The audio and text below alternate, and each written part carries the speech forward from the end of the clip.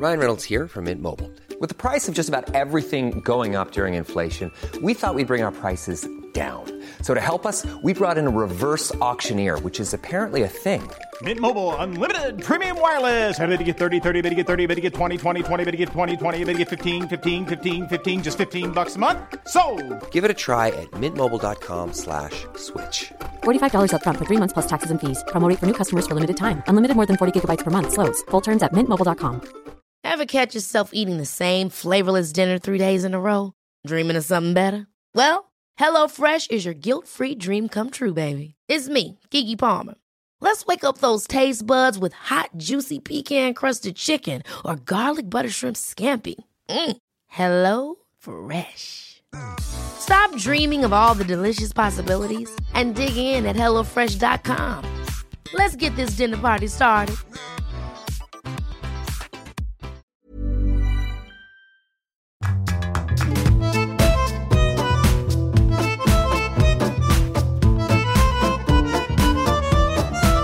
Hello, ahoy, welcome along to a brand new episode of Writer's Routine. This week we're chatting to Colette Dartford.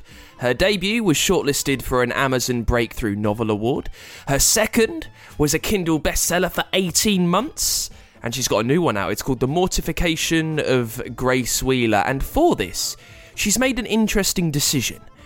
She's gone her own way. She's broken from the traditional method of publishing and signed up to an industry disruptor who is helping her self-publish. We talk about why all she needs to write is a quiet space and a laptop, also how much expert help that she gets along the way, and she gets really into the big reasons behind looking at self-publishing. There's also the issue of creative control. Because very naively, I didn't realise that authors have little or no say over their book covers, how their book will look. And so not wishing to be in any way critical, but I wouldn't have chosen my first two book covers. They wouldn't have been my choice. This book that's coming out in August, I'm delighted with my book cover. I think it's more sophisticated. And also it is a better reflection of the book, the story, the characters itself. That is all on the way with Colette Dartford in this week's Writer's Routine.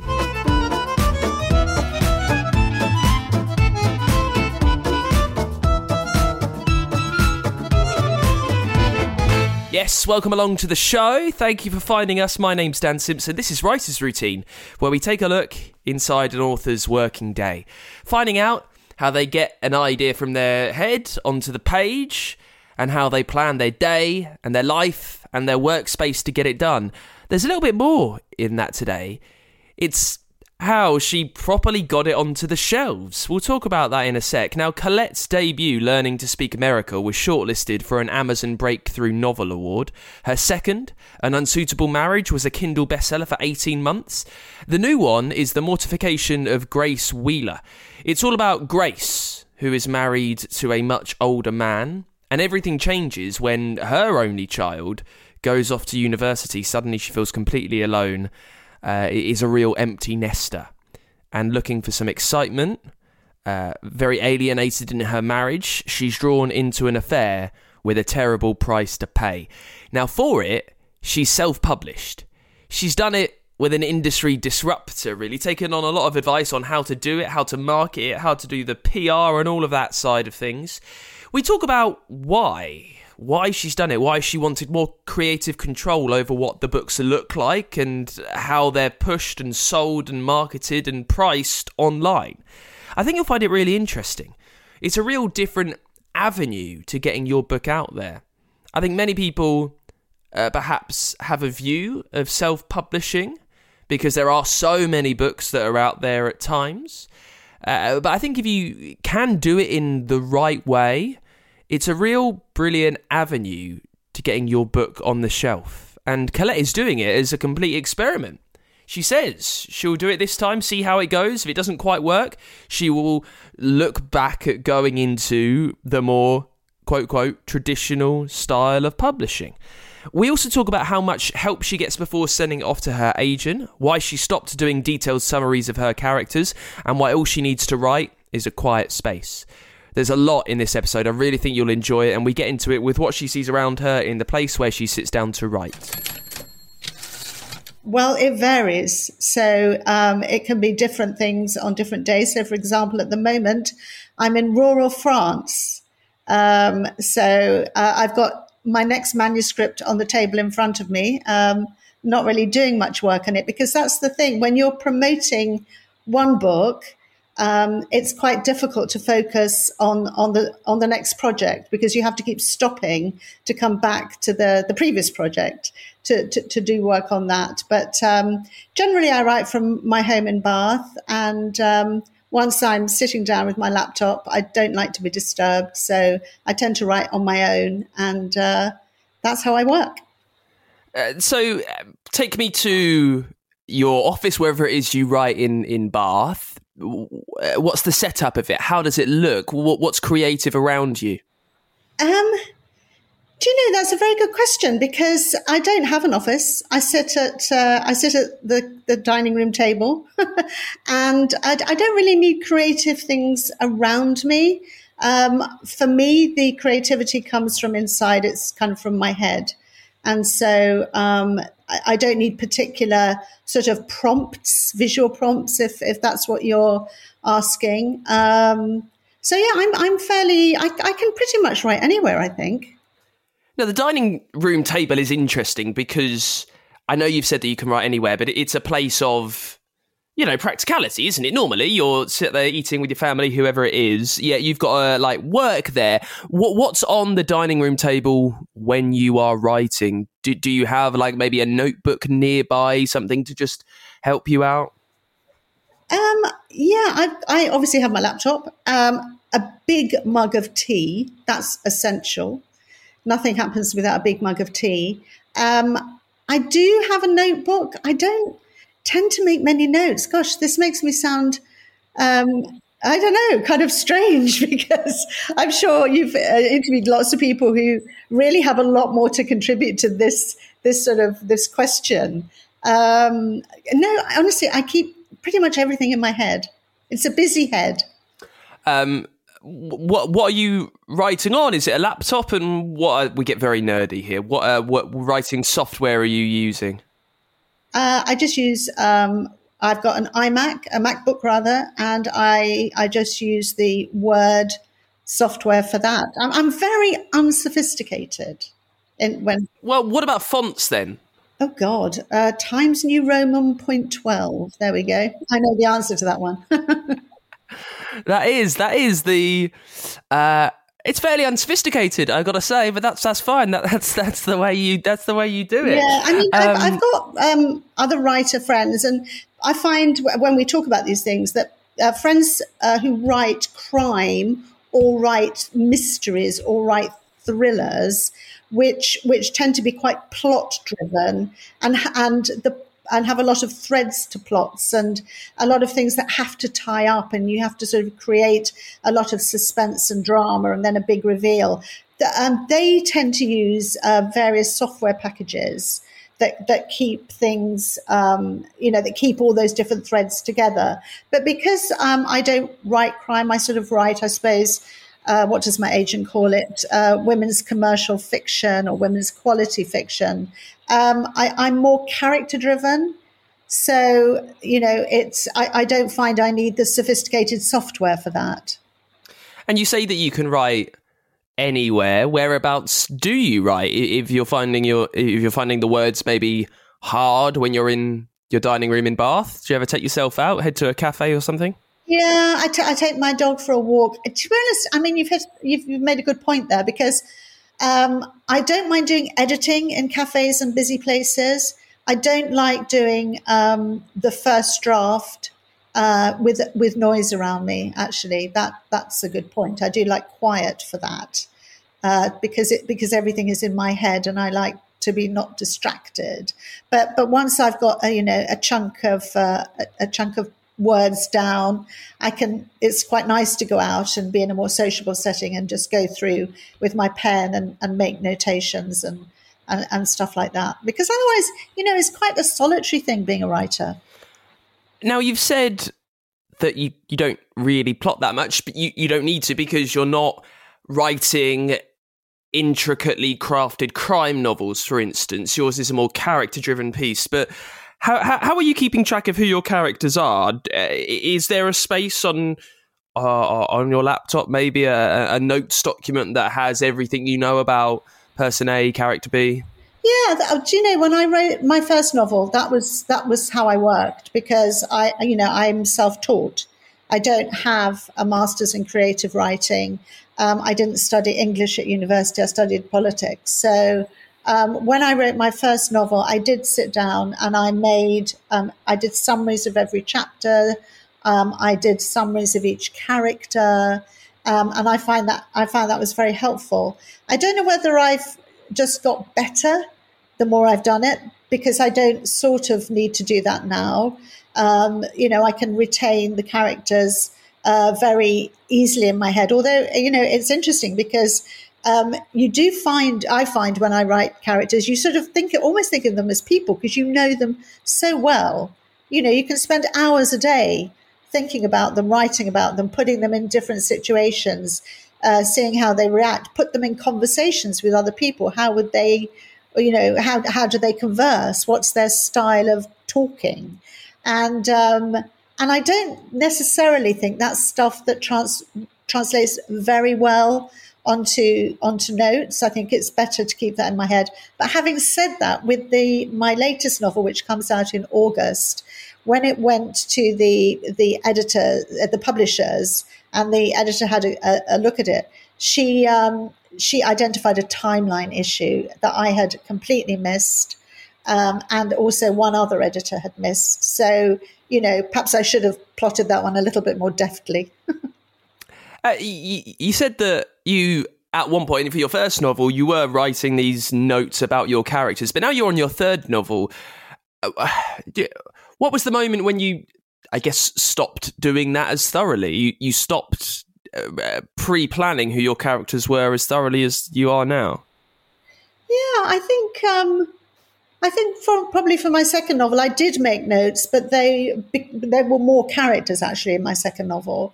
So the notes were just a sort of an aide memoir to me. But with this third novel, I think there are actually slightly fewer characters, and there is sort of about two families and sort of two sort of external people who aren't in that family.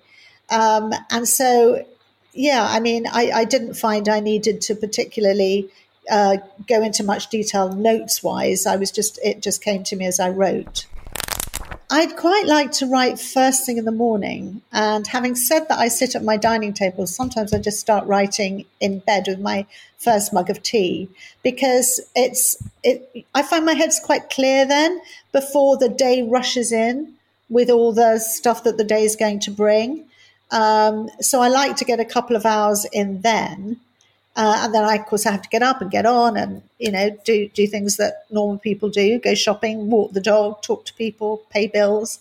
And then I would sit down again, probably after lunch, have another good few hours, and then, wrap it up for the day. But the thing when I'm into writing a novel, it never really leaves my head. So even though I might be out walking my dog or I might be preparing dinner, it's always there. When you start your day, and you say that the novel is always there, how quick are you at getting straight into it? When you sit down at your dining table, do you know instantly, here's what I need to do today? Yeah, I pretty much do. Yes, I do. That sort of that bit of it comes quite easily. Which I always find amazing, because there's no, grand plotting that you've said. So how do you know what's coming next that day? Oh, that's a good question. I suppose I have the overarching story in my head. What is this book about? What's the story here? And then, of course, you have to break it down into chapters. And so, I tend to think about the chapter that I'm working on and try and get that chapter down. And then I would go back, with fresh eyes, maybe the next day or the next morning, and work through it and figure out, does that work? Have I done that well? Have I done everything I needed to do in that chapter in order to move on to the next chapter? And what's the aim for that? So aside from plotting, what's the aim for the day? What are you happy with writing when you close your laptop at the end of it? Yeah, that's a very good question. I know that you've interviewed a lot of writers, and I don't know how many of them would say that they're ever particularly happy when they finish writing for the day, because it's a process. And, your first draft is it can often be quite bad, really, because it's just you telling the story to yourself. It's your first shot at it. And I'm so impressed when I meet other authors and they write one or two drafts and it's done. I mean, I write many drafts. So for my first novel, it was the 10th draft, the 10th iteration of that novel that was actually published. And for my second novel, it was the 6th. And for this novel, it's the 4th. So I think I'm getting better. But I don't think I would ever get down to, was it Jack Kerouac who did like one draft and that was it? The publisher said, yeah, brilliant. I could have got that completely wrong, but that would be impressive. How do you keep going with that? I always think, like, when you're writing a debut and it's taking your 10th draft to keep going, how do you persevere and not just completely lose the will to write? Why are you carrying on if you know that your first draft is going to be pretty turgid? Yeah. Well, actually, it was my 6th or 7th draft that got me an agent, and then my 8th draft was what went to the publisher, and then they wanted, as always happens. So it wasn't like redrafting, but there were certain editorial things that needed reworking, and then of course you have your copy edits and your proofreads. So I'm counting those to some extent as drafts because you're making changes. So I suppose what I'm saying is the finished article that goes into the book, that this is the book. Then, it's a process, quite a big process on the way. But I'm not skilled enough, and I would never expect to be able to write one or two drafts, and that would be good enough, to be published. That's even more interesting than for your first draft. If you've written it 6 times before getting an agent, how are you knowing what to change just yourself between drafts 3 and 4 and then 5? Like, if you're not getting that much, I guess, expert interference. Yeah, but I do get expert interference. So my background is in academia, and that one of the principles, as I'm sure you know, is peer review. So when you've written a paper or you've done a piece of research, it goes to your colleagues, your more eminent colleagues, in fact, who will tell you what works with it, what doesn't work with it, what you need to do again. And so I've taken that sort of principle, that process, into fiction. And so when I've got something that I think is sort of holding together reasonably well, I send it to a beta reader who has become a friend. And, she's an editorial consultant, a literary consultant. She has a background of 20 years with working with one of the big 5 as a commissioning editor, one of the big 5 publishing houses, and now she's freelance. So I send my drafts to her, and she will give me, especially early on, maybe 20 pages of feedback. This works, that doesn't work, blah, blah, blah. And I'm very amenable to constructive criticism. So, I'm hungry to hear her thoughts, and I will then redraft accordingly. As you publish more and more novels, how much better do you find yourself being your own expert advice, if that makes sense? Yeah. It does. Again, it's a very good question because it's such a subjective thing, isn't it? Funnily enough, I was asked to produce a short story for a magazine as part of the sort of promotional campaign for this new novel. And I had in one of my folders, I had a short story I'd written, I don't know, 3 or 4 years ago that had never gone anywhere. I'd never sent it anywhere for anything to happen with it. So I thought, I'll just have a look at that. And I did, and I made quite a few tweaks, shall we say, not major changes, but I did tweak it. I did find better ways to express some of the sentences. I put one sentence in at the end that wasn't there before that I think wrapped it up better. So I think, you just get better all the time. It's like anything else that you do a lot, you improve. Is there a word count for the day? I don't do that. I'm impressed by people that do. I know, having read Stephen King on writing, I think he said he sits down in the morning and he does 2,000 words and that's it, And Jeffrey Archer sits at his desk at 8 in the morning till 12 or 10 or something, and that's him done for the day. I'm very impressed by that, the discipline of it.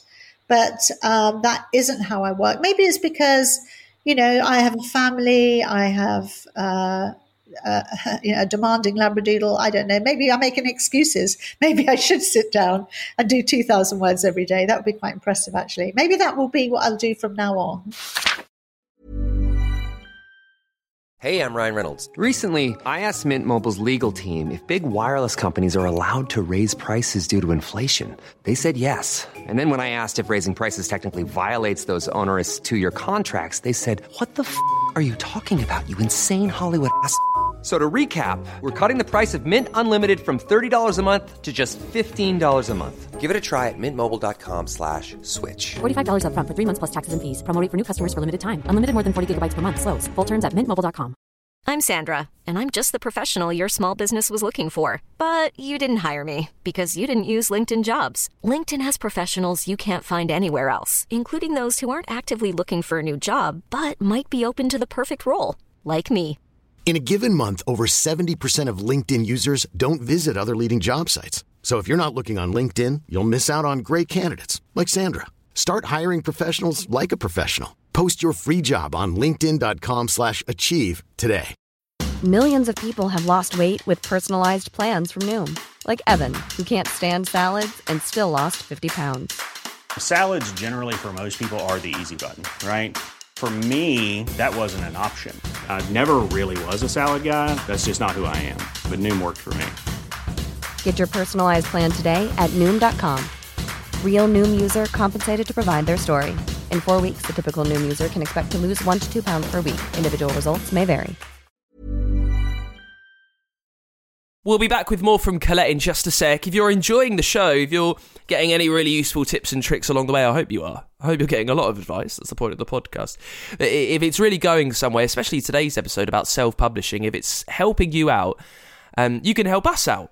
You can support the show, patreon.com/writers routine. It helps us keep bringing you these chats with the best authors around as often as we can.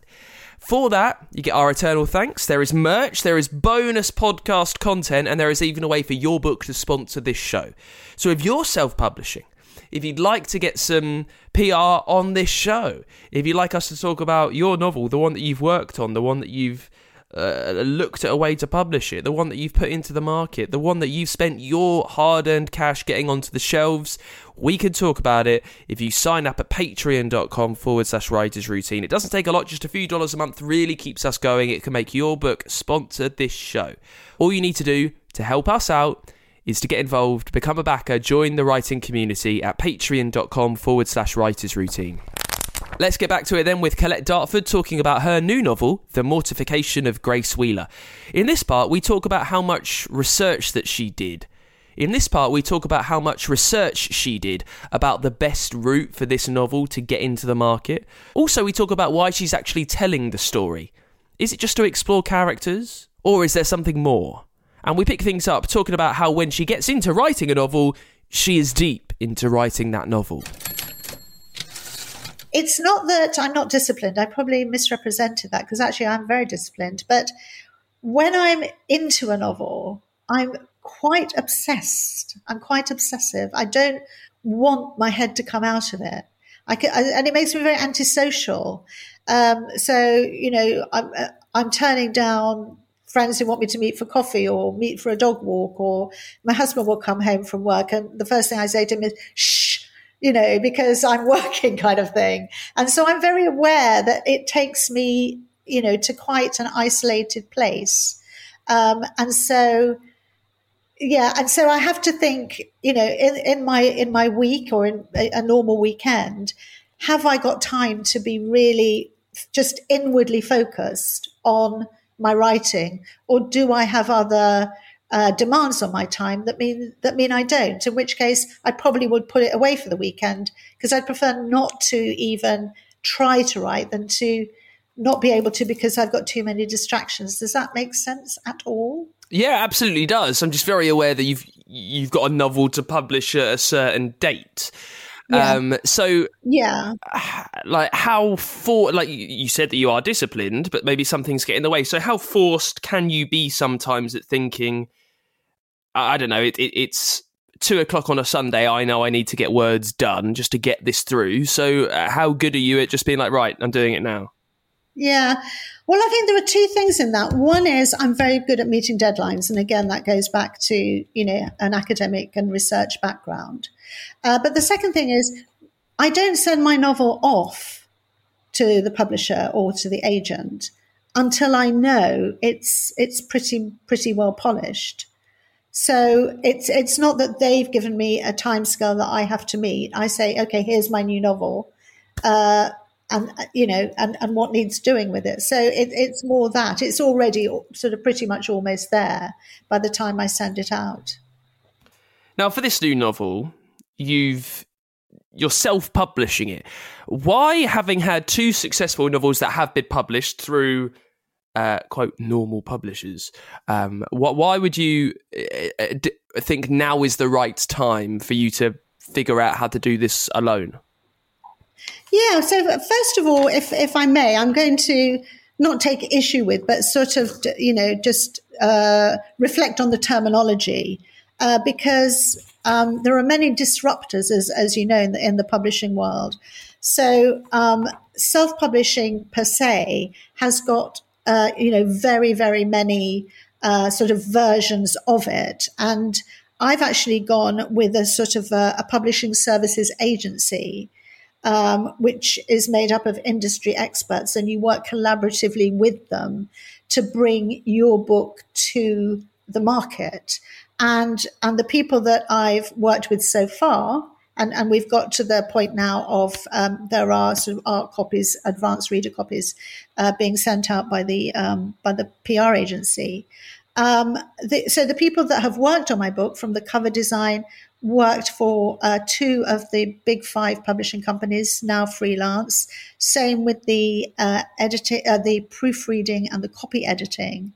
And my experience has been that the standard is extremely high, at least as high as when I was with a traditional publishing house, at least as high.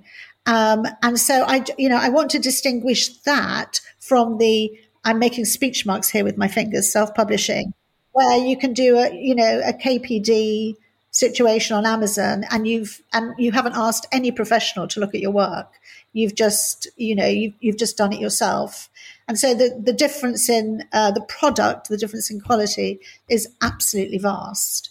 And so the quality and the product that I'm bringing out with this book in August is at least equal to, if not, in my opinion, slightly better than when I was traditionally published with one of the larger publishing houses. So I just wanted to make that point, that there are many routes to market now. I know that you know this, Dan, obviously, because you're the expert here, but just for there may be other writers and readers who are listening to this, and and the assumption would be, or perhaps the perception, which has been true in the past, is that you have the traditional publishing, which is the holy grail, the gold standard, every writer's dream, which is true. And then at the other end, you have self-published, which is, oh dear, you can't get published. And between that, there are many, many business models now. There are small presses. There are there are hybrid agencies. There are hybrid publishers that they'll take the they'll pay and produce a book for you. You don't have to pay for that, but then you get lower royalties, and you perhaps give up your rights, and so on and so forth. So I think for anyone who has got a book that they really feel very strongly about, that they want other people to read, I would say, first of all, do your research. Because there are a lot of options out there now. But to answer your question about why have I done this, so I was very fortunate. My agent negotiated me a 2-book deal, and it was a wonderful experience and a wonderful opportunity for which I will be eternally grateful. I embraced that opportunity, and I went into it, I think, with several assumptions. And so, it was a very steep learning curve. So things like timescale. So once your publisher has your book, it can take over a year, sometimes 2 years, before that book is actually published. So it's a very, very long lead time. And I think I alluded to this before. So you can't really put that project behind you and start on your next book, because you will be called on every few months or whatever it is to do a round of copy edits, or to revisit something, to do proofreading and so on and so forth. So you're getting your head out of your new project and putting it well and truly back in the project that you submitted maybe a year ago. So there's that element. And with the sort of hybrid publishing agency model that I've chosen, it's a much, much quicker, much more timely and responsive sort of way of doing things. So from submitting my novel to my novel being published is 4 months. And that just works better for me, I think. There's also the issue of creative control, because very naively, I didn't realize that authors have little or no say over their book covers, how their book will look.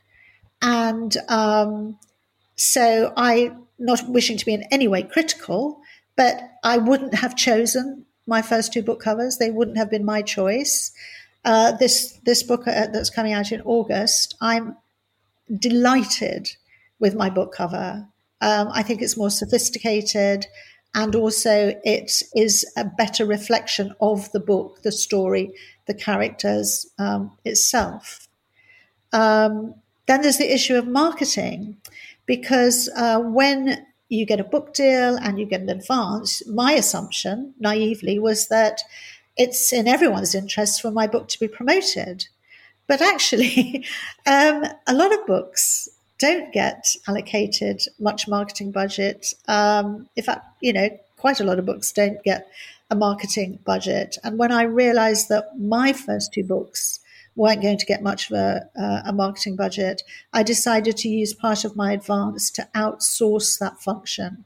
And so I use a PR agency that specializes in the arts, particularly books, which is why I'm talking to you this morning, Dan. So they're obviously doing a really good job here. Well, then, so I don't know that much about, I guess, self-publishing and all of the different facets which you've just explained to us. So I guess if you, as best you can, run us through it in the sense that, how did you learn everything? So you've made the decision to not go with the standard publisher, the one that people dream of when they start writing, as you've said, and you think, okay, I'm gonna use this different way of doing it because that's now very possible. How have you figured it out? And then also, to go along with that, you were talking about marketing budget. Well, does that mean now that you've got to pay for everything that is happening now with the promotion of your book and the publication of your book and the printing of your book? Right, so I had to pay for my own marketing with my first 2 books because the publisher didn't allocate any marketing resource to my books, and that happens to a lot of authors. Which again, you see, that's why I started this by saying I went into it with a lot of assumptions, and a lot of my assumptions were proved to be incorrect, to be, shall we say, overly optimistic. So yes, I am paying for my marketing with my 3rd book, but I paid for my marketing with my 1st and 2nd book. So and really every author, it's just a reality. Every author, with very few exceptions, will be responsible for marketing and promoting and making people aware of their book, sort of for its discoverability. Because, there are so many books being published. It's such a crowded market. How do you make your book stand out from the crowd? You have to work very hard at that.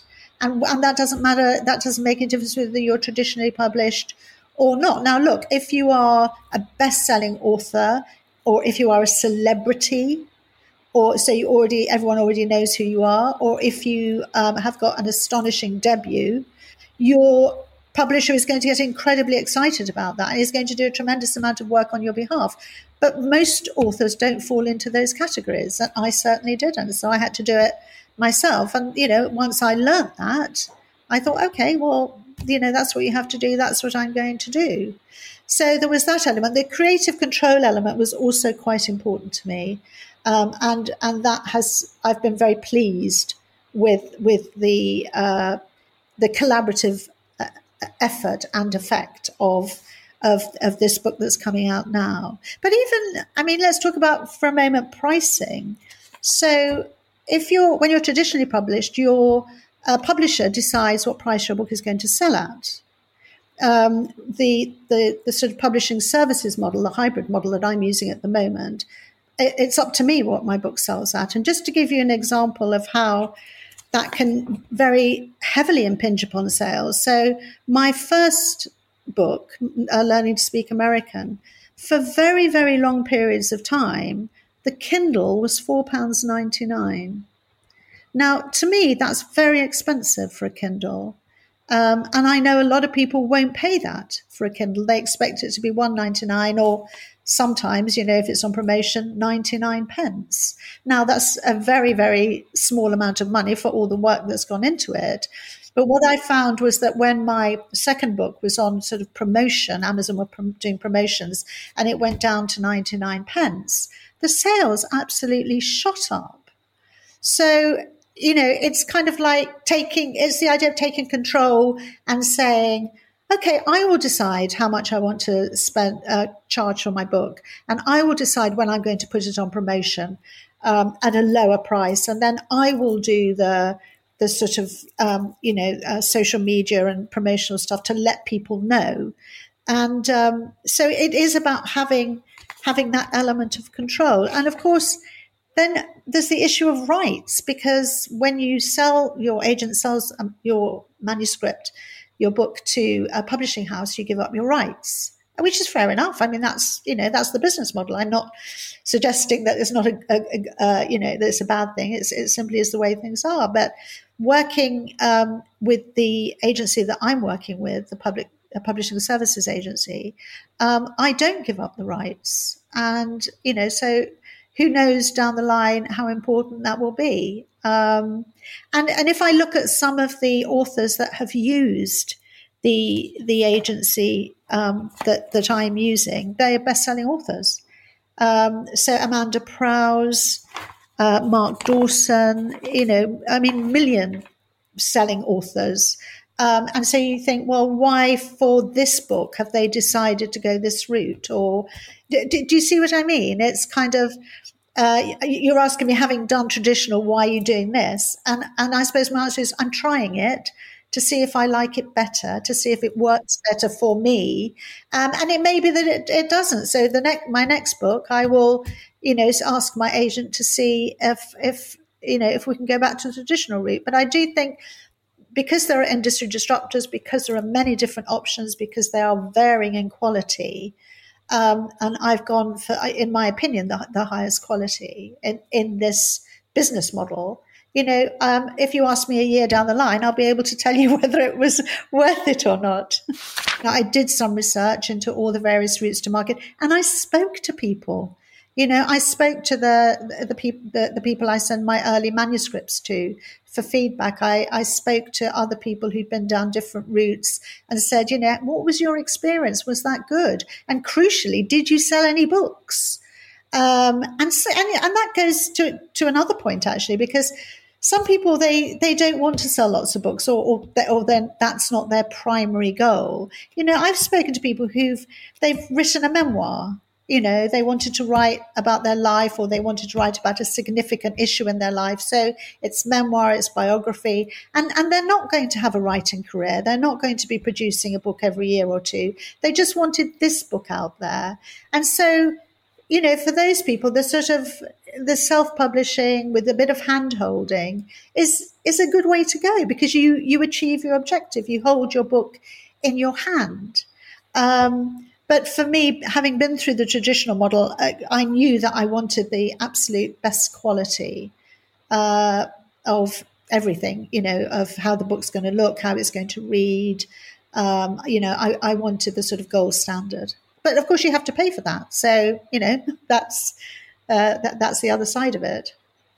Well, let's talk about the third book then, The Mortification of Grace Wheeler. Just tell us about the very first moment that the idea for this story came into your mind, Colette. Yeah, that's a good question. I was reading the newspaper one morning, and it was sort of September, where a lot of young people have just left home to go to university for the first time.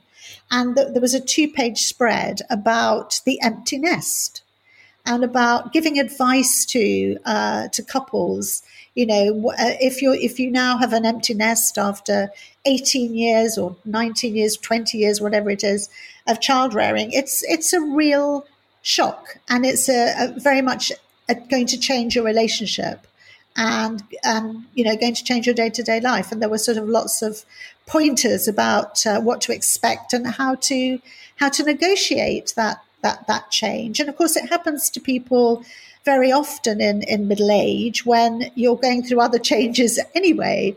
And I thought, you know what, I'd quite like to write a story about that. So I did. So you've got that general idea for the story. What comes next? Your stories are character driven. How are you figuring out who this book is going to be about, and then what journey they'll go on? Yeah, so the character of the title, Grace, she's 23 years younger than her husband. He's been married before and has another family. So though she doted on their only son, as soon as he's gone to university, the husband is sort of, job done, last one. And she's just absolutely bereft. And she quickly realizes that without their son there, the sort of glue that holds them together, that really they don't have very much in common. For a start, there's this age difference. And she finds the marriage quite stale. There's not much intimacy. And she just feels very dissatisfied, and she doesn't know where to go with that dissatisfaction. And she's talking to friends and family, and they're saying, it's just how you feel, you'll get over it, blah, blah, blah. But she finds herself increasingly isolated and lonely from her husband.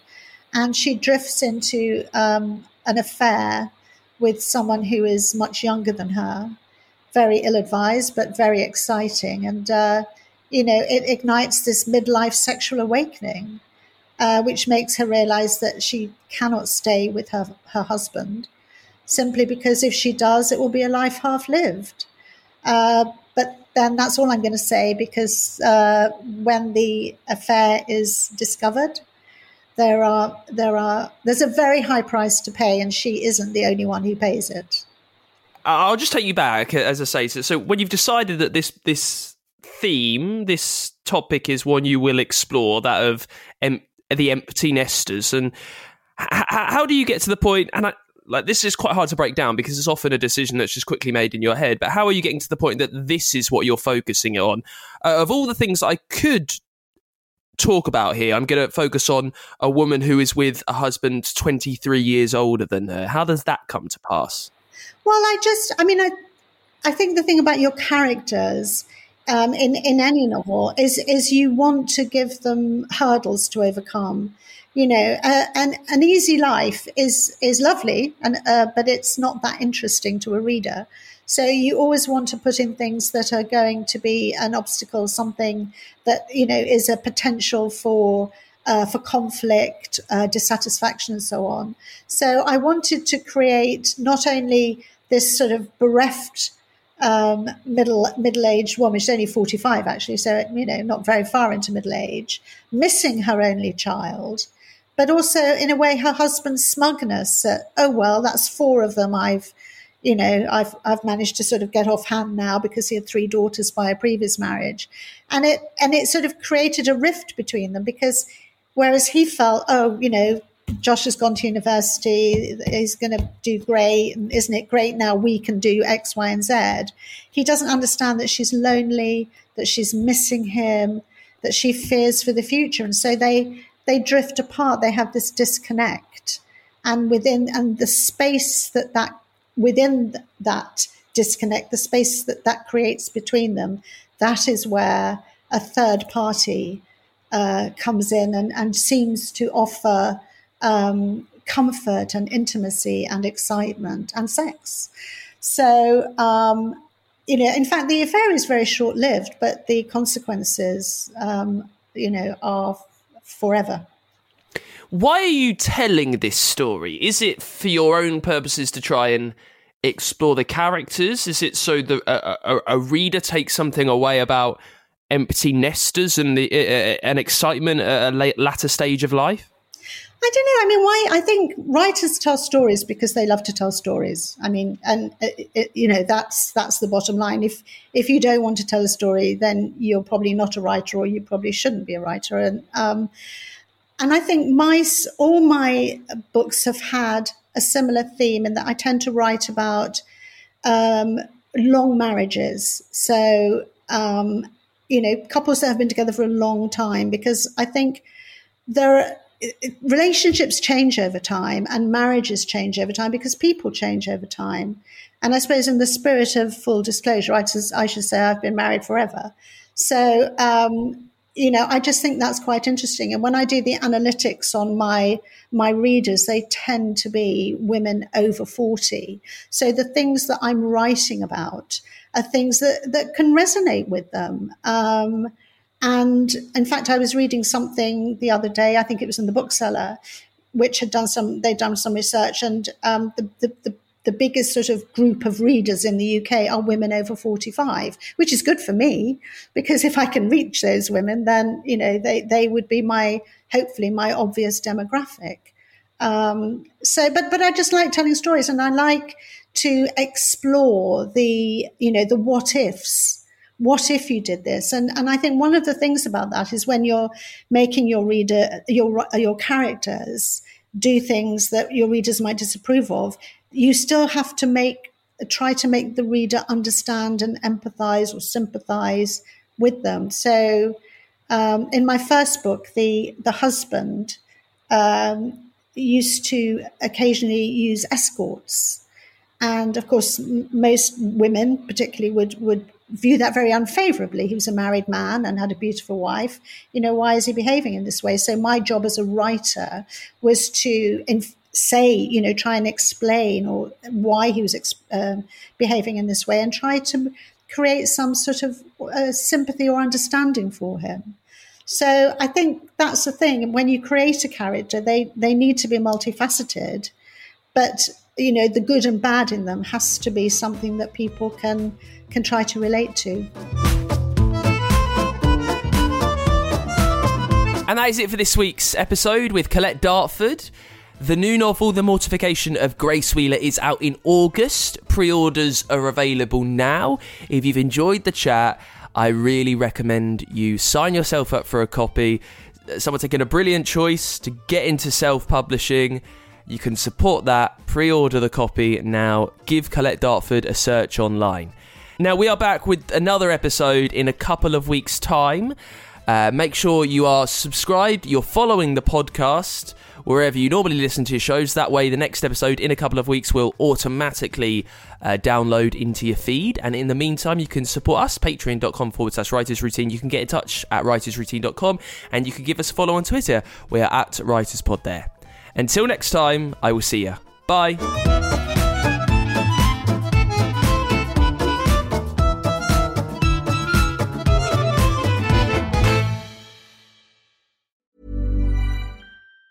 Planning for your next trip? Elevate your travel style with Quince. Quince has all the jet-setting essentials you'll want for your next getaway, like European linen, premium luggage options, buttery soft Italian leather bags, and so much more. And it's all priced at 50 to 80% less than similar brands. Plus, Quince only works with factories that use safe and ethical manufacturing practices. Pack your bags with high-quality essentials you'll be wearing for vacations to come with Quince. Go to quince.com/trip for free shipping and 365-day returns.